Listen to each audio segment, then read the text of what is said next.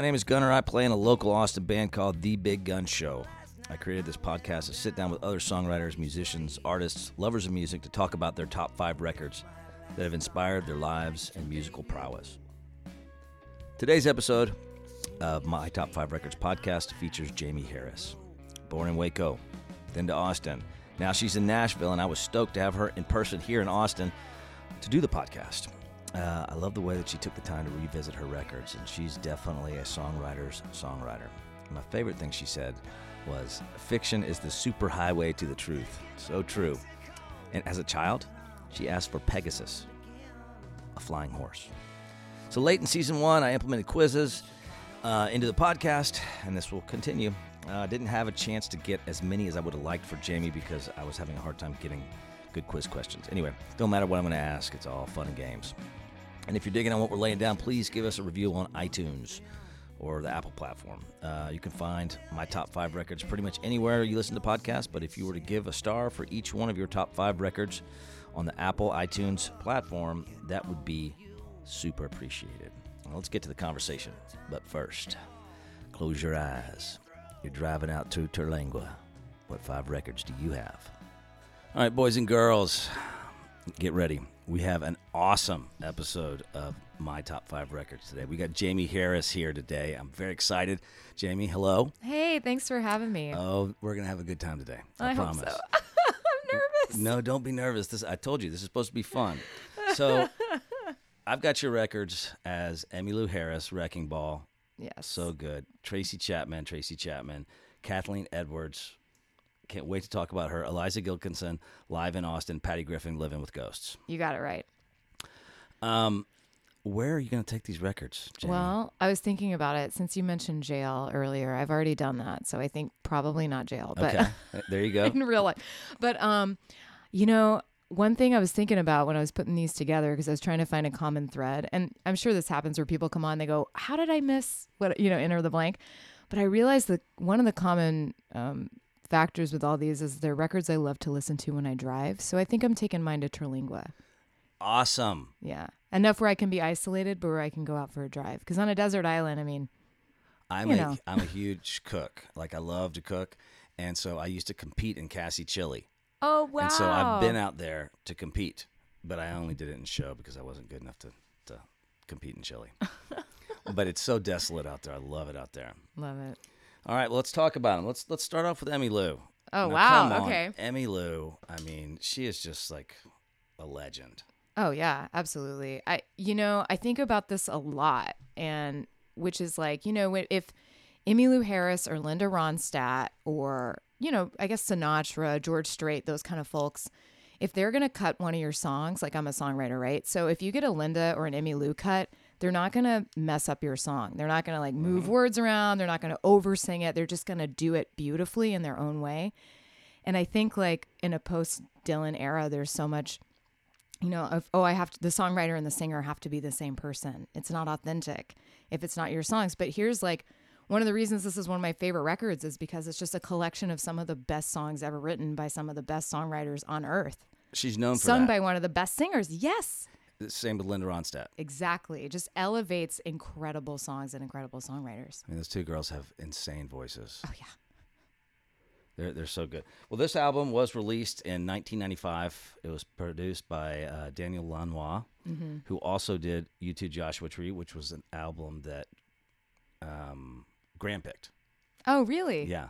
No, was it him? I don't think it was Graham. No, it wasn't Graham. It was Steve Carlson. Oh, okay. Anyway, but she was kind of moving away from her traditional roots at this point. And this album won a Grammy in 1996 for Best Contemporary Folk.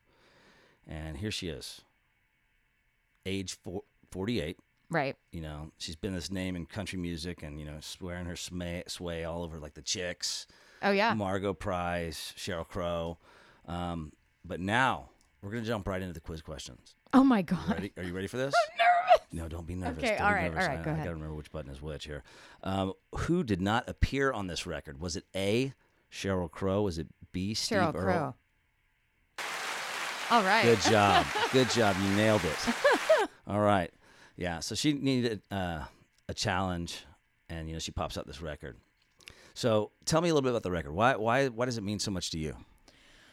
Well, for me, Emmylou is one of the reasons is the reason I got a guitar. And when I was 5, I told my parents that I wanted a Pegasus for Christmas, like a flying horse, and I promised all my kindergarten friends we're going to have a flying horse gang. And I don't know why. It was the only time in my life I was into mythical creatures. I'm more of a realist, but so there was this Emmylou Harris Christmas song that it kept putting on repeat, like just whoa, over and over and over again. And so that's when my parents were like, well, maybe you want a guitar for Christmas. And I was like, okay, that's great. So that's how I started into music.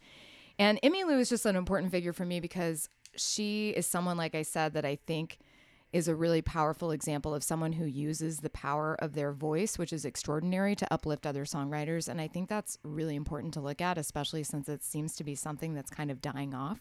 Agreed. More. And, think about things that are dying off. Like, I missed the contemporary folk category in the Grammys as well. Like, what an important thing that's like disappeared or dissolved into something else, like Americana. But all your records are that.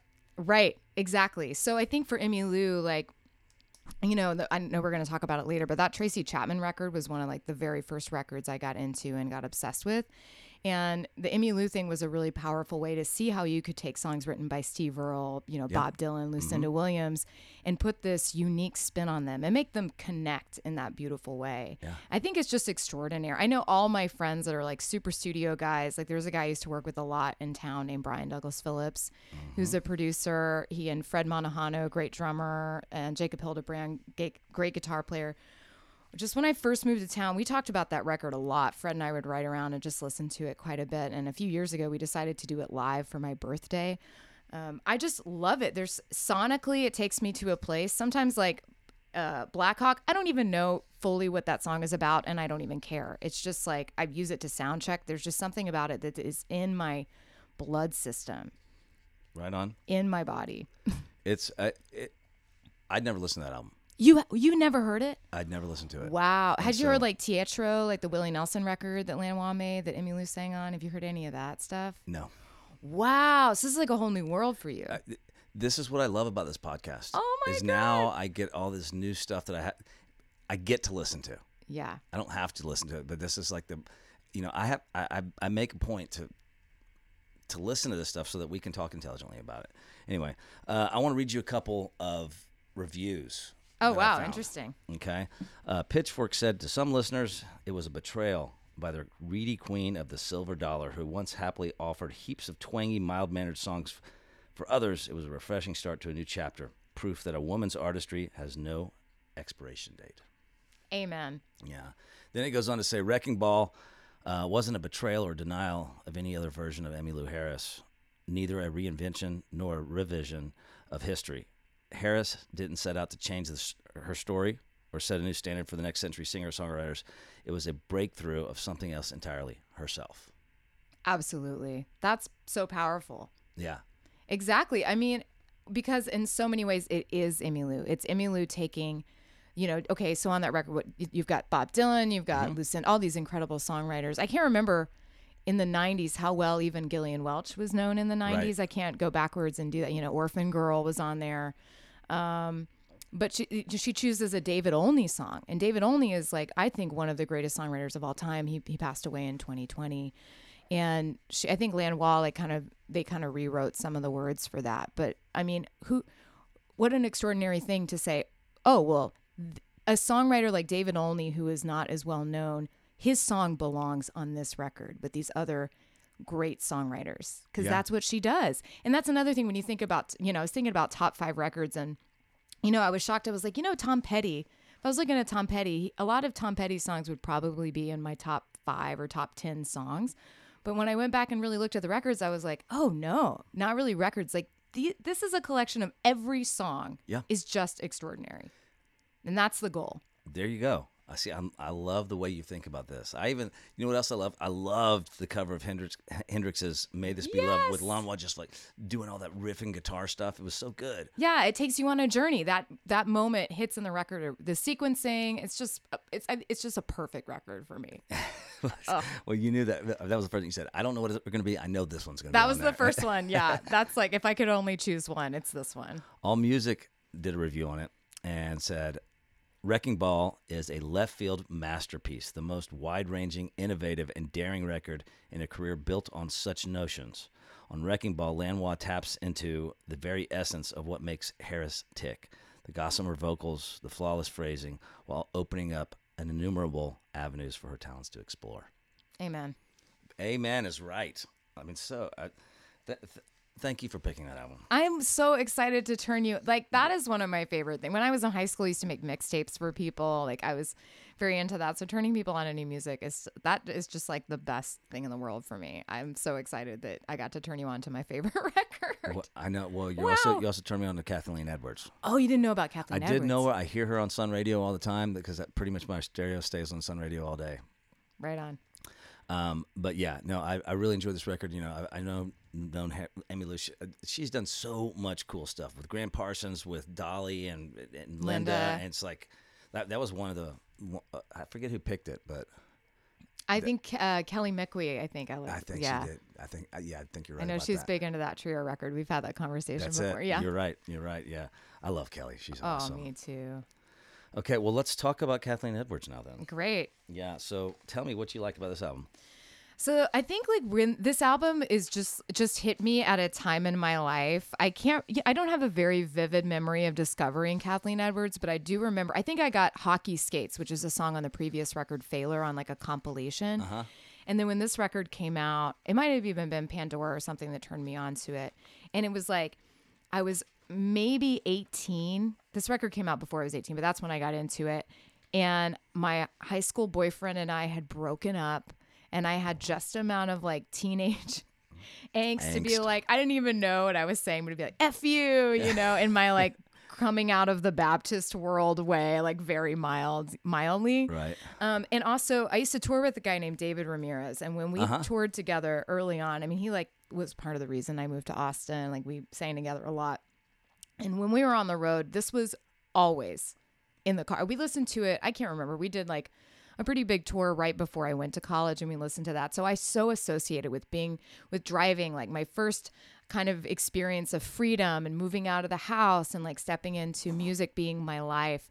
And also like going from the kind of Patty Griffin world and the Dixie Chicks world in a way, or the Chicks now. Yeah. I mean, I grew up in Waco where I didn't have independent radio. I didn't have an independent record store. So like everything that I got was, I don't know, it was just like, I basically had Clear Channel radio. So to discover something like this was such an incredible thing, because to me, like when I play with a band, I'm like, this is the sound that I want. Back to me, Kathleen Edwards. That is what I want my live band to sound like. It's such a, you know, Greg Lease isn't on this record, but obviously that guitar player Connor is like definitely influenced by Greg Lease with like some of the lap steel stuff. It just hits so many musical marks, and it showed me what it's like a singer-songwriter song could become with a band, where it isn't as like expansive as Wrecking Ball.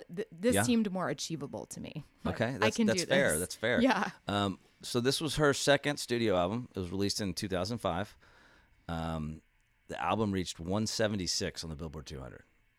170. Is that impressive? I don't know anything about That's- Billboard. Is that impressive, or is that like shocking that it didn't go higher? I would hope that it would have gone higher. Yeah. Okay.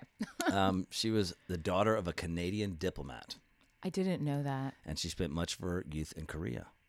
I didn't know that either. Wow. Her brother gave her her first album, and I'm going to let you try to guess who it was because you've already mentioned him today. Bob Dylan, No. Steve Earle, No. Neil Young. No. Tom Petty. Oh, Tom Petty. Oh, that makes sense. Yeah. Yeah. So, but I really loved the song Back to Me. And here's what I love about her. I love her unique vocal style. And it's like talking and singing at the same time. and I hear her on the radio, like the new album when it came out, and I've heard her before, and she's like kind of one of those people that she sings one note and you're like, oh, that's Kathleen Edwards. Yeah. It's like Willie Nelson or Mick Jagger. You know immediately who it is. But I love the way that she and Back to Me, how she says, I've got more ways to make you come back to me, and she just like growls it. You know what I'm saying? It's like it gives me chills when I think about it. Yeah, I just got goosebumps too. Like there is something, the timing in that, and just like the amazing. And I love that she's saying like in a way leaning into that feminine power. Yeah. Where I think some feminists might say, well, why would you do that? But I think it's really powerful because she's recognizing the power that she has within her, and also the fact that, I mean, it could be two-sided, right? It's like I could, but I can't, right? It's like, that's what I love about this whole record. There's so much like paradoxical stuff going on. And talking about her voice, we got to fly in and do the Kerrville Folk Festival a few weeks ago. Nice. Somebody dropped out, and so we got to fill in, which was great. And I never seen Kathleen Edwards live, and they booked her for the festival, and she played solo, and it was incredible. And that taught me so much because she brought 3 different guitars. She had 2 different acoustic guitars and an electric guitar, and that really showed me how to craft a set beautifully acoustically, taking those songs that I know I've heard a lot with a full band. It was really powerful. And someone mentioned to me, they're like, yeah, she doesn't have any vibrato in her voice. That's what it is. And I never recognized that. I'm like, about that either. You're right. That's what it is. It's just a laser coming at you. So, yeah. Wow. I didn't even think about that. That's great. Well, Pitchfork calls this country music. Yeah. Okay. I think it's a lot more alt country than anything else. I think it's very Whiskey Town. Yeah. It's totally 2005. That was kind of on the cusp of this country movement in a way, country alt rock movement, which is now Americana. Right. What? I mean, come on. It's like which is, but isn't a genre. Yeah. These are my top 5. Yeah. Those are my top 5 records. But yeah, definitely Whiskey Town. It was, who would you compare her to? Ooh, that's a good question. To me, in a way, she's kind of singular. There's some early Brandi Carlile stuff, oddly, like the first Brandi Carlile record that I think has some similar stuff going on. But I would actually probably go with Ryan Adams. I would go more with, I think there are more men with a similar sound than women. Wow, okay. Definitely Ryan Adams. I mean, that guitar player, I can't help but think of Greg Lease, even though that's not his thing. Maybe that early Rilo Kiley record, even though that's more rock and roll. There's something about those elements that makes me think of that. Yeah. I like it. So it was produced by Colin Cripps, who understands that the album's distinctiveness lies entirely within Edwards. The daring of her songwriting and the rawness of her vocals, the sound, tough-minded but world-weary as she sings of small-town inertia, big city intimidation, the 1,000th romantic crime she's perpetrated. These characters aren't necessarily Edwards herself, but inhabits them so reservedly that she sounds unbelievably vulnerable and alternatively confused and confident. That paradoxical thing. All right. There you go, right? There you go. Wow. Yeah. And I think if you listen to that, what's her latest record? Total Freedom. Yeah. There's such a growth. I don't know if you know this about her, but she quit music for a while. Like she was married to her guitar player. Ran a coffee shop called Quitters. Yes. Isn't that the best? That's the best. Like ended up doing that record with Justin Vernon. I think they were involved romantically. And then she was like, yeah, coffee shop, opened a coffee shop called Quitters. Yeah. And then I think the story is that Maren Morris brought her in to write for her latest record, or that girl record. And so she started playing again. And I think there is such a tremendous amount of growth. Like there's definitely, I think I believe that the songs can really help us to understand ourselves and to heal as we write them. Right on. And I can't guess that she's what's called a confessional songwriter, but I think it's hard for any writer, fiction or otherwise, to not put themselves in the story, right? So, but that latest record, I think if you listen to this and then listen to Total Freedom, you see so much growth. There's like accepting her part in some things, accepting that, like she has this one song where she says, we had a tour bus with a band with a bed in the back. We had a rock and roll dream. It was total crap. Right. We toured the world and we played on TV. We met some of our heroes. It almost killed me. Yeah. Because I think, come on. right? So great. Good. Yeah. Yeah. All Music did a review. Judging from the songs on Kathleen Edwards' sophomore album, Back to Me, this is one gal who has had some unpleasant run-ins with Cupid over the years. She's not afraid to talk about them. And get this, I've read a review on Amazon. Those aren't really good reviews, but I loved it. This album isn't the babe at the party that all the guys flock around. This album is the cute girl in the plain dress, no makeup, that you ask out when you finally realize you've been having a great time talking with her for the last 2 hours. Whoa. Isn't that cool? That is cool. Yeah. Wow. You get some good. I've never just sat down and read Amazon. That's gonna be my new insomnia thing. Well, I tell you what, it wasn't easy to find reviews on this one. Yeah. So interesting. Yeah, I love her breathy kind of vocal, and I love how you nailed it with the no vibrato. That's spot on. Yeah, I think that was, I can't remember if it was my partner, Mary Gaucher, that called that, or if it was a friend of ours named Vance Gilbert. It wasn't me. I should give credit. Yeah, okay. Someone smarter than me. Recognize everybody's that. Smarter than me. Oh yeah. Okay, well let's move over to Tracy Chapman, because now I remember this album. Oh, I want to hear about your experience. Well, I was young. I mean, yeah. So, I think I'm a lot older than you, but let's get into it. Okay. This is her debut album, right? Released in '88 by Elektra Records. Just after 2 weeks after its release, the album sold 1 million copies worldwide. Wow. Isn't that crazy? Oh, wow. In total, it sold over 20 million copies worldwide. One of the first albums by a female artist to have more than 10 million copies sold. I didn't know that. See? That's incredible. So here they were, late 80s. What's going on? Pop, hair bands, hair metal, glitzy synthesizer, all that stuff, right? And I'll let you take it away from here. Well,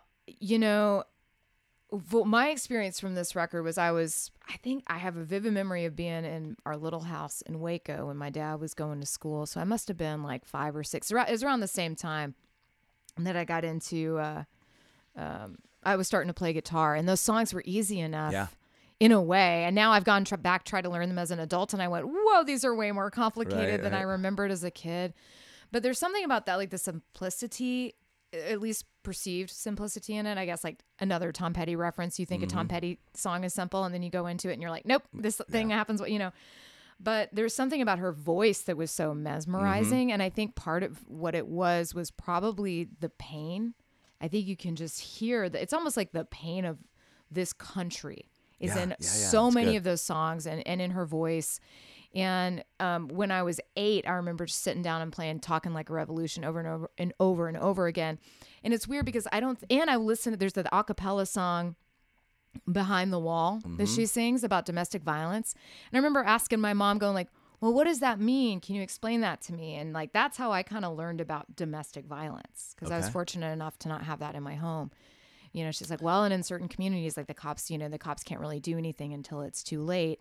And of course there's a cycle, and it's like, just these songs. I mean, if you haven't, I know you have because of this week, but if there's anyone listening that hasn't listened to these songs in 2022, it's like Woody Guthrie in that way, where it is like really powerful, but also in a way heartbreaking how relevant every single one of these songs is today. Stands the test of time. Stands the test of time. We've moved forward, but we're in so much of a similar position. Yeah. No, I agree. Someone was telling me last night, I was talking to Tammy Gilmore, Colin Gilmore's wife, who worked for South by for a long time, and she was telling me that when the snowpocalypse happened, that they had power, so she went to volunteer and somehow got connected with, I think his name is Jose Andreas, the World Kitchen guy that goes, like, he's in Ukraine right now. Okay. Immediately when a disaster happens, he arrives and he brings hot food for people. He's an incredible person. And she said there's a new documentary about him out. And he just said, why? It doesn't make sense that people should starve when there's so much food in the world. And I thought about that song, just why do the babies starve when there's enough food to feed the world? It's like we are in the same position 24 years later. What was his name? Jose what? I think his name is Jose Andreas. Andreas, okay. I think it's called the World Kitchen. I'll make sure I get that right. But okay. So a lot of producers turn this down. I could see why. Yeah, I mean, it I was get at a that. time when there's like, this is not the cool thing, right? They didn't really dig what she was doing, but David Kirschbaum, he decided to produce it, and he wanted a record. He was doing a lot more rock stuff. He wanted to do something more acoustic. It was recorded in Hollywood in 8 weeks. And most of it, as we've talked about, is based on political and social issues. But I agree with you. Her voice, the issues that she tackles in her songwriting, I am not good like that as a songwriter. I talk about being badass and evil and rah, I'm very Keith Richards. But you know, she tackles these issues, and like I'm not a Bono. Yeah. I don't stand on a soapbox. I just want people to have fun. Oh, we need that. I mean, especially like coming out. I've noticed, you know, sometimes we just need to get out of we need to like live a fantasy or go into escapism. And there's a place for that. It's really encouraging for you to, I didn't know that a bunch of producers had turned this down, but I just made a record, and it's funny because I made a record that just got me my first record deal. And a lot of it has to do with like where I grew up and kind of my... Which one is that? It's called, I grew up in Waco, but my record is called Boomerang Town. It'll come out in February. Okay. And it's like a lot about kind of the cycle of addiction in my family and my life, struggling with faith and then kind of losing that and like finding it again and recover. I mean, it is like tough stuff for real. It's grief heavy, you know, and I had several producers turn it down because they were like, one said, well, after what we've been through over the last 4 years, like, I don't want to make a record this sad. That was truly what he said, you know, and it's funny. It's just like not for everyone. Yeah. You know, and it's amazing that I think, especially if you're tackling those issues, if you can find a producer that is sensitive to those things and can really, you know, help bring that to life, then, I mean, what if no one had made that record? We wouldn't have these songs that can still empower us.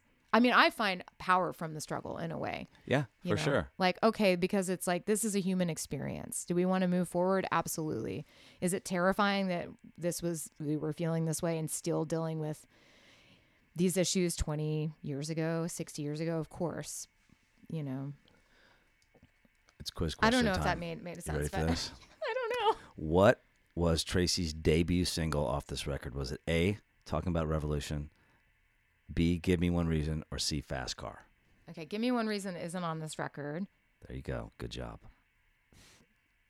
I oddly think it was Talking About a Revolution. What's your choice?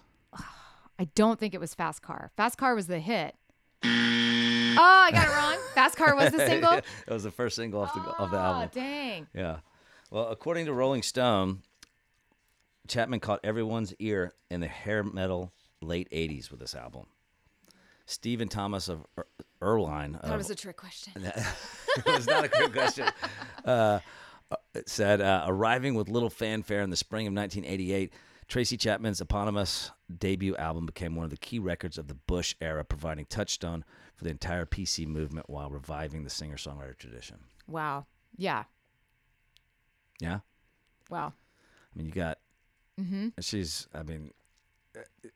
I like to think of her as kind of a new Joni Mitchell, new Joan Baez, right? Makes sense? And those are all the. I mean, you can trace it back and back and back. As I'm thinking about, you know, Joni and, you know, Baez definitely is someone that's carried the torch of, you know, Woody Guthrie and Pete Seeger. It all goes back to that.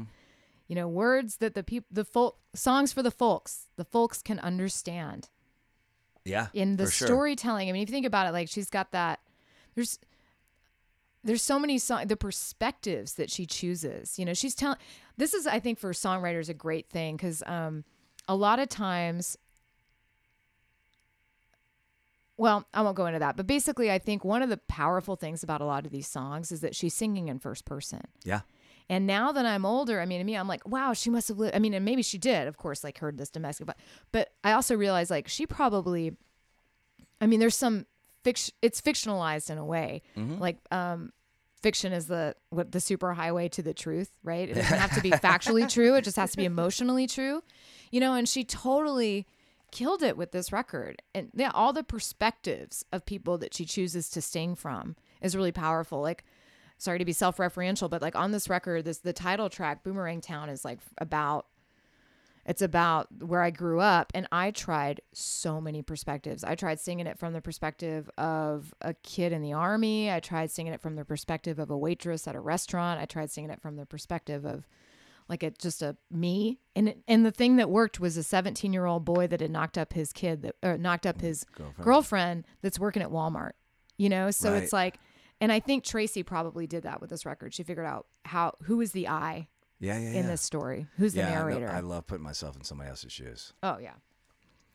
I got another review for you. You ready for this Okay, one? yeah. This is from Sputnik Music. Said Chapman insistence on maintaining the integrity of her songs as she originally intended to, or originally has led to her first album becoming a truly timeless work. Sure, the simplistic approach to each song won't sit well with everyone, but it's through the simplicity that Chapman effectively conveys her message. At a time when popular music was saturated with cheesy synthesizer lines over electronic debates, generic party lines, Chapman's effort and success made them more commendable. Wow. And I love what you said. Fiction is the superhighway to the truth. That's awesome. I've learned that as studying songwriting. Yeah. I say, what would I say? Great artists steal, or they don't borrow, they steal. Right. Right. If I had chosen a Bob Dylan record, I'm sure we would have gotten into a conversation about that. Here you go. Yeah. So like, there's certain things that I just don't get yet, and one of them's Bob Dylan. I am a Interesting. songwriter. I love to write, but I just don't get it yet. But he has been chosen now that Jesse Dayton chose Highway 61 Revisited. He's been chosen 7 times, Wow. and that ties Willie Nelson in the history of the podcast. Wow. That makes sense. I mean, I can see, especially if you're of a certain age too, Dylan was the first in a lot of ways. Yeah. He took Hell what yeah, Woody he was. Guthrie did and built on that in a really unique way. And even if he was stealing, quote stealing, I've heard him say, well, you try to do it then if it's so easy. Yeah, exactly. You do right. it. You do Yeah. what I did. Yeah. And I love how he Wow, just like Dylan, is yeah. so like, oh, I don't know what this song's about. Right? Right.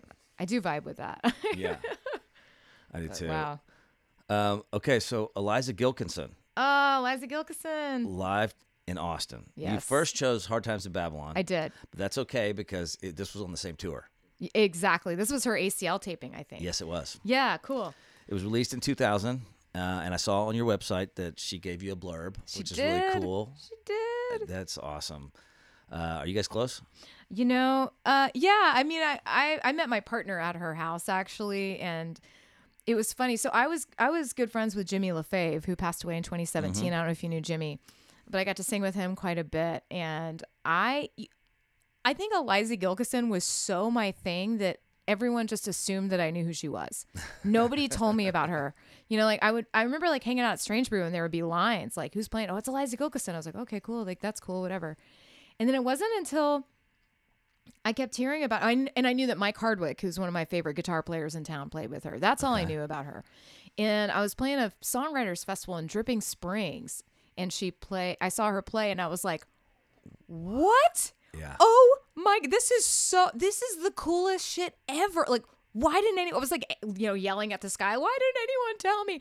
And I remember I had like terrible service, but I sat down and I bought every single one of her records in the parking lot. Everything I could get. I just bought, I was like, until I couldn't drive back to Austin, and I just totally fell in love with her music and her songwriting, just everything, and her production. And then this weird thing happened where I was like, well, who made these records, like Hard Times in Babylon? Right. And I looked and I saw it was this guy, Mark Hallman. Do you know Mark? No, I do not. So he owned a place and it just closed. He's now at Cedar Creek, but it was called the Congress House Studio. Okay. And it's like Johnny Gowdy has spent a lot of time with Mark. I mean, a lot of folks have made records. Charlie Sexton, Will Sexton, like I don't kind know of those cut their guys. teeth there. It's teasing. He's legendary. But yeah, so then I was like, the guy I talked to at parties, like I didn't realize that this friend of mine was like this amazing producer. Right. Because he just never talked about it like that in himself. And anyways, I totally fell in love with her stuff. And my friend Jimmy used to tease me because he knew that I was a super fan. And if I was doing something that he like wasn't so sure about business wise or personally, he would be like, I'm going to tell Eliza on you, because I never met her. And then I finally met her. She was doing the Sun Radio thing, and she was singing the song called Slouching to Bethlehem. And Mark was on stage with her, and Mark goes, come here. like while they're on stage. And I was like, what? And he's like, I know you know this part, just sing it. And so I met her on stage. Nice. Singing with her live, which was like a dream come true. And so after Jimmy died, she's really scooped me up and has mentored me and has been a tremendous help in my life. And I'm so grateful. That's so cool. She's so cool. I love that you met her on stage. That's how we met. That's great. Yeah. Beauty Way. Oh my God, that song. I mean, that's a song that I've heard. Yeah. That's the one that I heard it. I was like, oh, I know this one. Yeah. But I've never listened to her really. Oh, and so again, wow. thank you. Also, Jeff Plankenhorn was the first guy on my first podcast E. That's what I call you. Oh. He was the first one. I saw he had a quote on your website as well. Oh yeah, love Plank. Oh, dude, he might be one of the nicest guys I've ever met in my entire life. Totally. Yeah, he really scooped me up too. He was one of the first folks that really was like, all right, come with me, kid. So here, I'll tell you a funny story. When I had him, I was like, okay, well, listen, we'll do it after your show at the Sax, and we'll go in the back room. Well, we couldn't do it because there was some event there, so we had to go down to Joe's, right down right down on Congress. Oh, yeah, we had to meet at Joe's for some reason. So Yeah. we went there, and there was all this clanking and buses driving by and stuff in the background, but it was a fun podcast. That was back in the day when I was like, I just want this to be a 30-minute podcast so people will listen to the whole thing. I was like, no, can't do it. Patrice came over, and she said, you should probably do this longer because people that have fans are going to want to know more about it. Yeah. The person. All Music reviewed this record. The live record. Cool. Yes. Well, actually, you know what? I don't know if it was Hard Times in Babylon or the live record, but this edition, yes, this is about the live record. This edition of the Austin City Limits Live from Austin was recorded during the tour of Hard Times in Babylon. To date, one of the finest moments in Eliza Gilkinson's recording career. It's sad, dark, full of late-night lonesome that is tough to chart, though she does it so beautifully and almost not believably. What makes it work is the sheer, limpid, unadorned manner in which Gilkinson presents her songs. It's a chilling, arresting performance that ranks not only among the greatest in her career, but among the very best in the now voluminous Live from Austin series. Amen. Yeah. The band that she has sorry to nerd out. When I lived here, I'm in Nashville now, but when I lived here, I did a lot of studio stuff, and I would go see just like you talked about earlier when we were getting set up, just as much live music as possible because I had such a deficit growing up in Waco where I didn't see any. So I'm like, every chance I can get, I would go see 4 to 5 bands a night. And that band, her son, Cisco, who plays drums, I love his style. I think it's super unique. It's like just real funky, and I think he's great. Glenn Fukunaga on bass, come on. Hello. And then Mike Hardwick, previously mentioned, one of my favorite guitar players in the world. Truly, I think he's astonishing. Rich Brotherton, those harmonies, which, were arranged, I'm sure, by Mark Hallman in the studio, but Rich, like his whole vibe. And then one of my favorite guitar solos of all time is actually Nina Gerber's guitar solo on the live version of Beauty Way. I think it's marvelous. But that's like such a lesson in how to craft a kick-ass set. Yeah. She takes people on a great journey, Okay, so let's just go ahead and go back to what this podcast is about. I believe it's about the art of the album because I believe it's been lost. And, today you have all these millennials that all they do is just go download songs, and they don't understand the whole art of the album on how it should be a side A, side B, and then it should flow a specific way. There's 2 first cuts, there's 2 last cuts on each side. Mm-hmm. And it's missing in this world today. I agree with you. And I strongly agree with you. That's why I'm trying to do this on my new album, Honky Rock. I can't wait to hear that. And, to bring up a point I brought up earlier, I've been really wrestling with this idea, one as a songwriter, but also, well, I guess we'll get into it when we talk about the Patty Griffin thing. But, when I played with a band here when I lived here, and when I went full time, I went out as a solo opening act. Okay. And I didn't really have the material for that is what I learned as a songwriter, but I didn't have the skills. Like being a troubadour is a whole different skill set. But I also realized okay, if I don't have, all this other stuff going on, I feel like, a lot of the songwriters that I love, like Townes Van Zandt, or at least who I've been listening to quite a bit, like they don't really, even Kathleen Edwards, she sings, but she doesn't sing out a lot. She's not like, hitting you over the top with her head or with her, hitting you over the head with her voice. And it always felt weird, because I so wanted people to respect me as a songwriter. Because when that moment turned for me where people were like, oh, you have a great voice, so I really like your songs. That was so powerful for me. I wanted to write on that. And then I realized like, oh, all I have to work with is my voice. So I have to sing. And that was like really terrifying. And I had a total like breakdown of confidence and then like have like built it up again. And so for some reason, like, and also after seeing that Linda Ronstadt documentary, I've just thought about like, do I have a responsibility with my voice and my understanding of song to make a record? Because I also believe in the form of a record. And I think if more people really believed in the art of the record, you know, it's like, I don't have to write every song on this record. My goal is to make the best record possible. What if I do cut a David Olney song? What if I cut a Graham Webber song? Because that's the song that belongs on this record. Like that untangling of the ego, I think has been, I don't know, it hasn't really happened since the Bob Dylan era. You know what I mean? And so I think bringing back the art of the record would bring back an elevation of some of the greatest songs in the world. And I'm like, in my little folk world, I'm like, do I have a responsibility with someone that does have a big voice? Because now I'm meeting songwriters. They're like, well, I don't really sing my own songs, or they're insecure about their voice. And they're like, well, if you would sing it. I'm like, wow, is that something that Jimmy left me with, who's a great interpreter of songs? Like, do I need to do that? Make a record of songs that I didn't write because I can sing.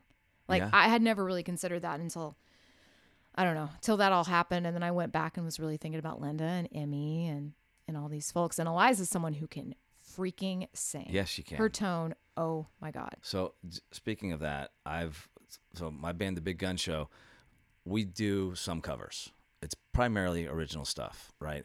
But when we do cover it, we smear Big Gun Show all over right it. On. So we're doing like, Fight for the Right to Party by the Beastie Boys, Dead Flowers by the Stones. We're doing all these classic songs that everybody straight up now tell me.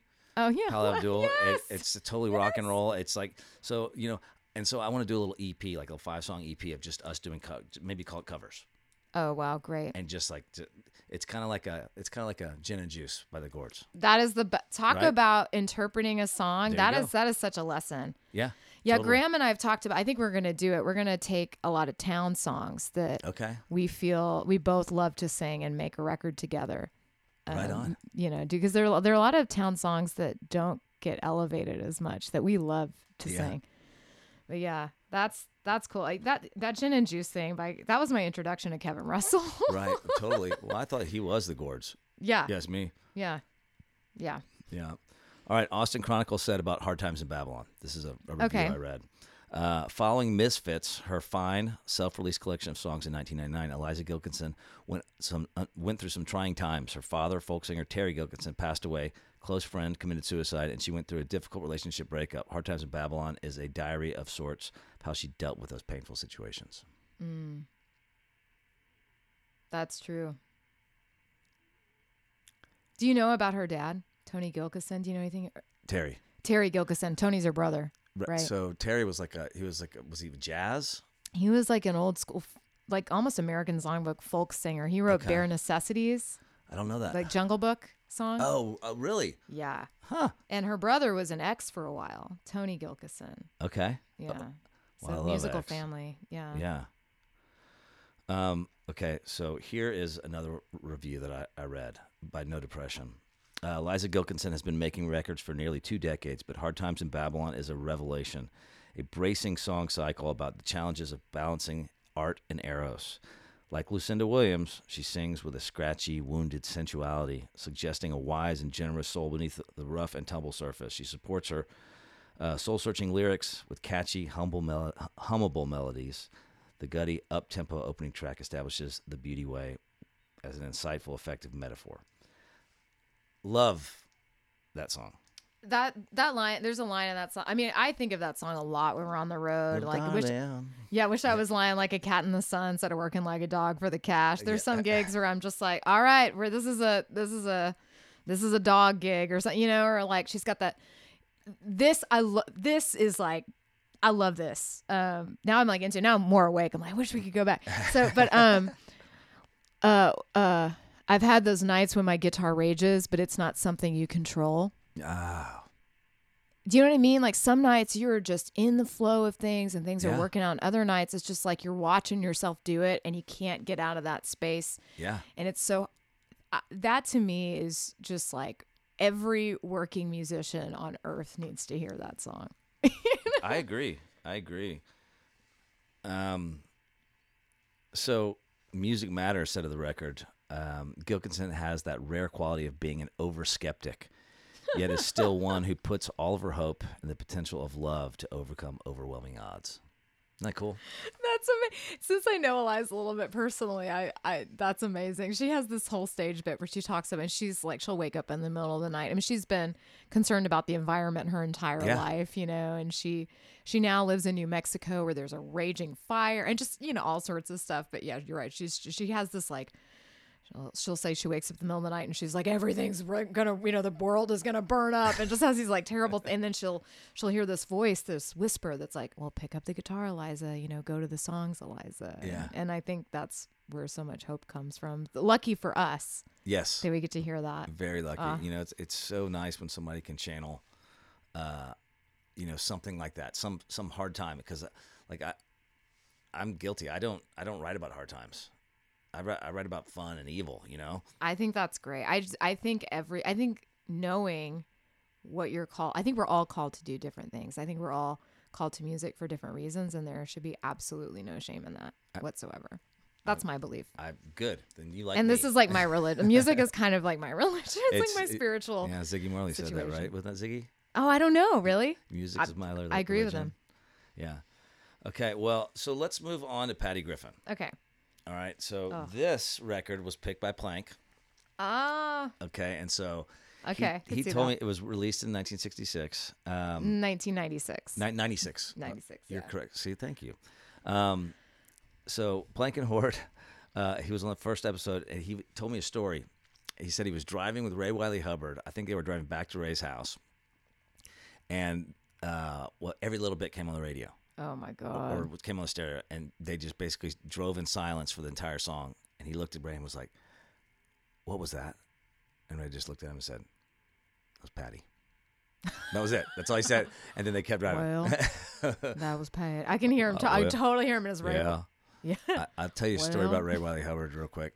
One time I was driving up to Dallas, and I pulled over to get some coffee, and then I was walking out, and he was walking in, and I was like, "Oh, that's fucking Ray Wiley Hubbard. I got to talk to him," you know. And this was like right when I had first started, like my first band. We were terrible, by the way. And I told him, this was also right when he had done that song with Hayes Carl. Oh yeah, Drunken Poet's Dream. Yeah, which fucking love that song. And I was like, "Hey man," he was so nice. He sat down, he talked to me for like 15, 20 minutes. Wow. And I was like, "Man, I love what you did with Hayes. I want to come. I'll come to your house. I'll do whatever." He's like, "Oh, I just met you, dude. You're not coming to my house." I have a couple funny Ray stories, but I have this curse. I don't know. Are you familiar with Terry Allen at all? Hero. Really? Hashtag. I love his show at the Paramount is so epic. That is the best band in town or in the world. I think. World. I can't. Have you seen his exhibit at the Blanton? No, it's about to go away.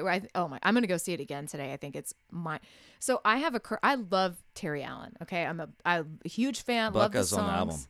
Oh, really? He's all the keys. Oh my God. I'm super excited. I have never seen, I have a curse with Terry Allen where every time I'm going to see Terry Allen, like something happens, and like he was supposed to be on a festival and then he pulled out of the festival, or, you know, I had tickets to see him at the Paramount and there was like a disaster at work and I couldn't leave the office. Right. Like all these. So one of the worst, like this is the one that kills me. So my roommate at the time, Jane Ellen Bryant, we were both in bands together. And she won Best Female Vocalist that year. Right. And it was at the ACL, Moody, I guess it's right before South by the Austin Music Awards, right? So she's like, "You should come, like Terry Allen's going to play." And I was like, yes. She's I'm like, there. And Lyle Lovett is going to sing town songs. Like, I'm like, great, like so excited. So I'm at the show and I realize like they're not pumping anything backstage. There's no audio, there's no video. And I'm like, oh, that's weird. And Todd Wolfson was like, well, you should just go out, like stand by the side of the stage. Like, no one is there. And I was like, okay, like I just want to see Terry Allen. Right. So it was me, my friend Caleb, and Brian, who plays guitar with Jane, and also me. So we're standing by the side of the stage. Charlie Sexton comes up. He's like, "Oh, hey, Jamie, great to see you." Gives me a hug, goes on stage, and I'm like, I'm like almost crying. Like, I'm finally going to see Terry Allen. I don't even care if it's 2 songs. Like, I'm finally. Right. And this woman with the clipboard comes up. And she says, "It's getting really crowded back here. I'm going to have to ask you to go backstage." And it was just the 3 of us. I was like, you have got to be kidding me. So I was pissed. I was like, I'm still not going to see Terry Allen. Are you kidding me? And still to this day, have not seen Terry Allen. I still haven't. Cracker Crunch. Oh my God. Oh my God. So we're standing backstage and Hayes Carl had won Best Male Vocalist. And he didn't come to the awards show for lots of reasons. Hayes he's got some hilarious stories about why award shows are terrifying for him. So Ray Wiley picked up his award for him. Okay. So because it was Jane was Best Female Vocalist and Hayes was right after. So I end up in line with Ray Wiley. And so my friend has this picture of me where I'm like pissed off. My arms are crossed. I'm like devastated. And Ray is just standing next to me. But that's how I met Ray. And now like Ray and I've written together. I sang on his latest record and stuff. He's like him. Great. Oh, it's fun, man. He's fun. But so that was the good thing about missing Terry Allen was that I got to meet Ray Wiley. But I'm still mad about it. I know. I need to let that resentment go. But you've seen him though. No. You still haven't. I still have never. Oh my! Last year he was supposed to be on the Red River Folk Festival with us, and I'm like, great, we get to see. No. And all my friends are like, well, you know Terry, I'll tell right? you what. Next time he comes, I have this addiction to where when a good show is coming to town, that I just buy 2 tickets and I say somebody will go with me. And so next time I'll call you if you're in town. You're going with me. Absolutely. Fair. Yes. All right. More than fair. All right. So Patty sent this demo tape to of just her and her guitar to A&M Records, and Nile Rodgers loved it. Right. Yeah. And so he tried to make it kind of more, mass consumable. Did you say Nile Rodgers? That just hit me. Yeah. Really? Yeah. Okay. Wow. Didn't know that. He tried to make it more mainstream, but in the end, he just said, no, I'm just releasing this demo as it is. I didn't put it together. I knew that story, but I didn't realize that the guy behind it was Nile Rodgers. Yeah. Okay. Wow. When I first listened to this record, I got this very Alanis Morissette vibe. I could see that. Yeah.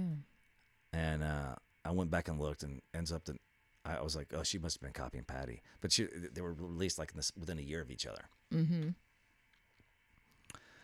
And so tell me about this record. What is it?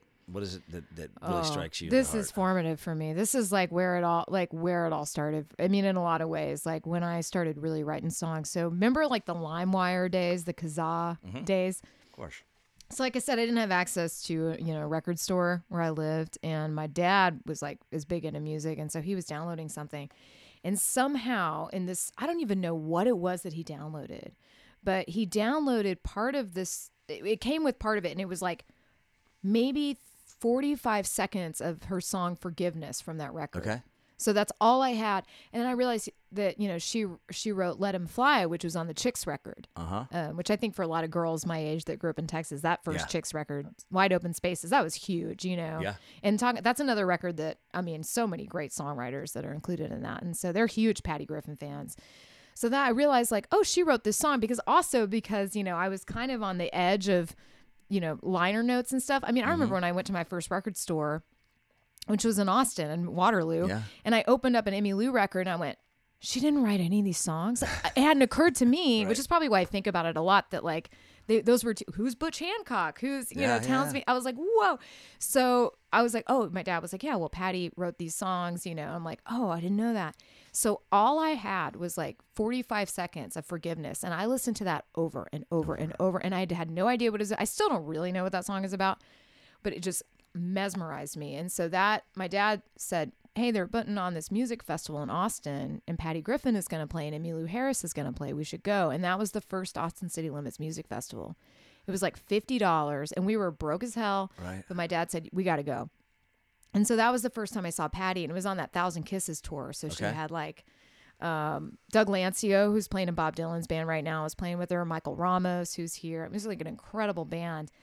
And this other thing happened there where I saw Julie Miller and Buddy Miller play with Emmylou Harris. And that's when I realized that, my dad was like, well, she wrote that song, Wrecking Ball. I said, I didn't know that.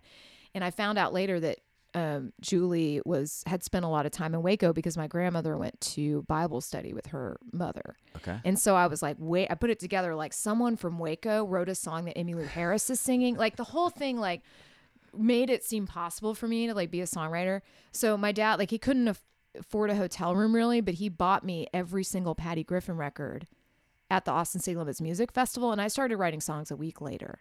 Wow. And it's so crazy to me now because, I love hearing that kind of stuff. oh my God. I mean, this record completely changed my mind and my life because I didn't really know that there was this world of music like this. And like, other artists I didn't pick, but like James McMurtry, Butch Hancock, this whole world I just knew about 90s country and Tom Petty, which is Tom Petty's great. I love Tom Petty still, but yeah, who doesn't?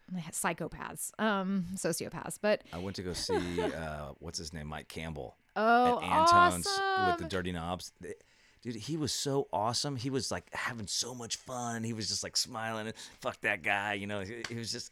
It was one of the better shows I've seen this year. Oh, I have to go see that. It was incredible. I heard one of their songs on the radio and I was like, who is this background vocalist? It's extraordinary. Margo Price. Yeah. I was like, wow, I hadn't really heard her do background. It was like, other than like, I've heard her do duets in her own thing.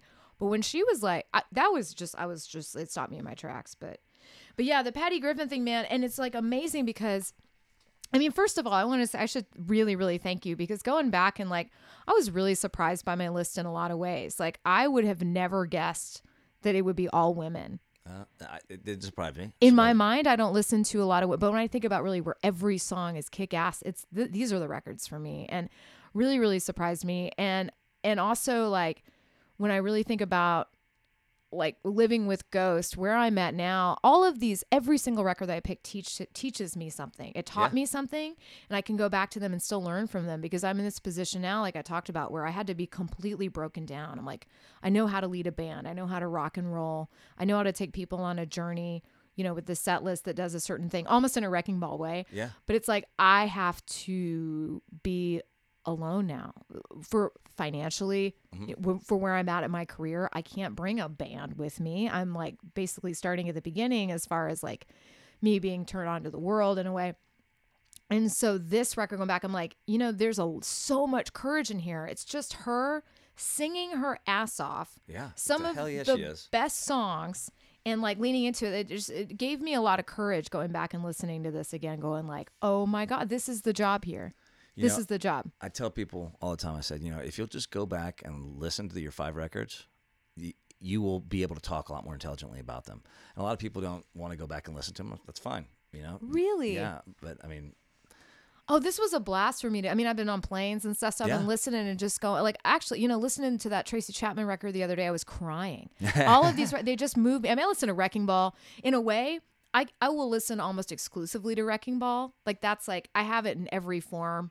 On vinyl and like my CD player in my car, like it is everywhere with me. So I listen to that constantly, but to go back to these records and really, really listen, I'm just like, there's so much still I can learn from these. I think it's wise to go back and listen. I do too. Why you fall in love, right? Okay, so I will tell you a story. You just mentioned crying. You got it. At that show that you were at Lucy's ACL for Western Youth. Yeah. I was sitting there with my bandmate, and I started crying in the middle of the floor. There wasn't that many people there, but I started crying because I was thinking about Yates, and I was like, dude, he would love this so much. Yeah. And then it just tears started coming down. They're starting to come up right now, but that's music does that to you when somebody's gonna love something so much, and you're so close to that person. Oh yeah. Oh yeah, No Depression did a review of this album. Patty Griffin's debut is in most ways a simple affair. 10 songs presented with only her voice and guitar for company. Her voice, however, travels an uncertain road with stops to visit Rickie Lee Jones, Lucinda Williams, Alanis Morissette, Tracy Chapman. Left to her own, Griffin has a strong, sometimes breathy voice and a tone of flavor all its own. I had to say that one because Tracy Chapman was involved. Yeah, and Rickie Lee Jones. Yeah, very cool. I don't think Rickie Lee Jones ended up on your. I bet if you had Sela in here, that would end up on her list. We got to meet her in New Orleans recently, and I've sort of become friends with her, and saw her do a live show that was astonishing outside of Nashville, and it's just like, I'm surprised that she hasn't been elevated to the level of a Joni Mitchell, to the level of a Joan Baez, like all these incredible, powerful women. Because what she did, she was running around with Tom Waits and all these. She was in the Laurel Canyon scene. Mm-hmm. She's a heavy hitter, man. Yeah. And she doesn't come up in conversation enough, I don't think. So that's cool that she's in that list in a way. Wow. Okay, so I got one more review All right. and then wrap it up here. Here's the thing. The record company actually had a point. There's a lot of raw talent on this demo. Just because record company executives are usually big, fat tubs of lard laced with urine who don't want to pay out money for orchestration doesn't mean they don't occasionally recognize a good thing when they hear it. I mean, while it's as rare as going to the woods in Arkansas and spotting an ivory-billed woodpecker, it's been rumored to happen. Isn't that great? That's great. You know, I actually, we were on, Buddy Miller has a radio show. Buddy Miller on with Jim. XM. Exactly. Yeah. And somehow, this came up because he has you pick some songs when you do a show. And Patty came up and he said, you know, someone gave me a copy of that original record that they didn't release. And he's like, I'm glad that I have it because Patty didn't even have it. Wow. So it's floating out there somewhere. You know, maybe one day it'll come to life. I would like to hear what they turned down in a way. Okay. Well, all right. So tell me something, Okay. Jamie. Anything you want to promote? You got this new record. Tell me about it. Yeah, I got a new record coming out in February. It's called Boomerang Town, and I'm really, really excited about it. It's coming out on 30 Tigers, and I'm touring my ass off. I mean, if you live in the United States, if you live in the UK, the Netherlands, Germany, we will probably see you. Awesome. Yeah. So Awesome. I'm easy to find on my website. Okay, so What it's I'm up to. jamieharris.com. You got it. What about social channels? Where can the people find you? Oh, yeah. So Instagram, it's and Twitter, JAIMEE Harris. And then Facebook is Jamie Harris Official. Okay. Cool. It's been a joy talking to you today. I loved this. Thank you. It's so much fun, right? So that's... It was really fun, and just the process of like really, I feel a renewed sense of responsibility in what I do and just excitement about what I do, especially in this time where I'm about to like, you know, have my first record deal and go out in the world in a big way. And I need a whole lot of courage. And like you said, like going back to these records and going back to really the foundation of what made me want to do this and my leaders, especially like a lot of these records I found when I was a kid and now as an adult and having more understanding of song, listening to them, I'm like, my mind is even more blown. Before I knew what these songs were about, my soul was just connected to them in a way. And to hear them again is really renewed my excitement for what I do. And it's made me want to write. And like, that is a gift I can't thank you enough for. Really. Thank you. You're welcome. And thank you for turning me on to this new music. Love it. I love it. All right. So thanks again for coming out. I really had a good time. Me too. Thanks, Gunnar. Peace. Oh, that was so much fun. Loved that conversation. And quiz questions, she got them, almost all of them. Anyway, thanks to everyone that's still here listening. You can find Jamie on the good old intro web at jamieharris.com, Instagram with the handle of Jamie Harris, and you spell it Harris.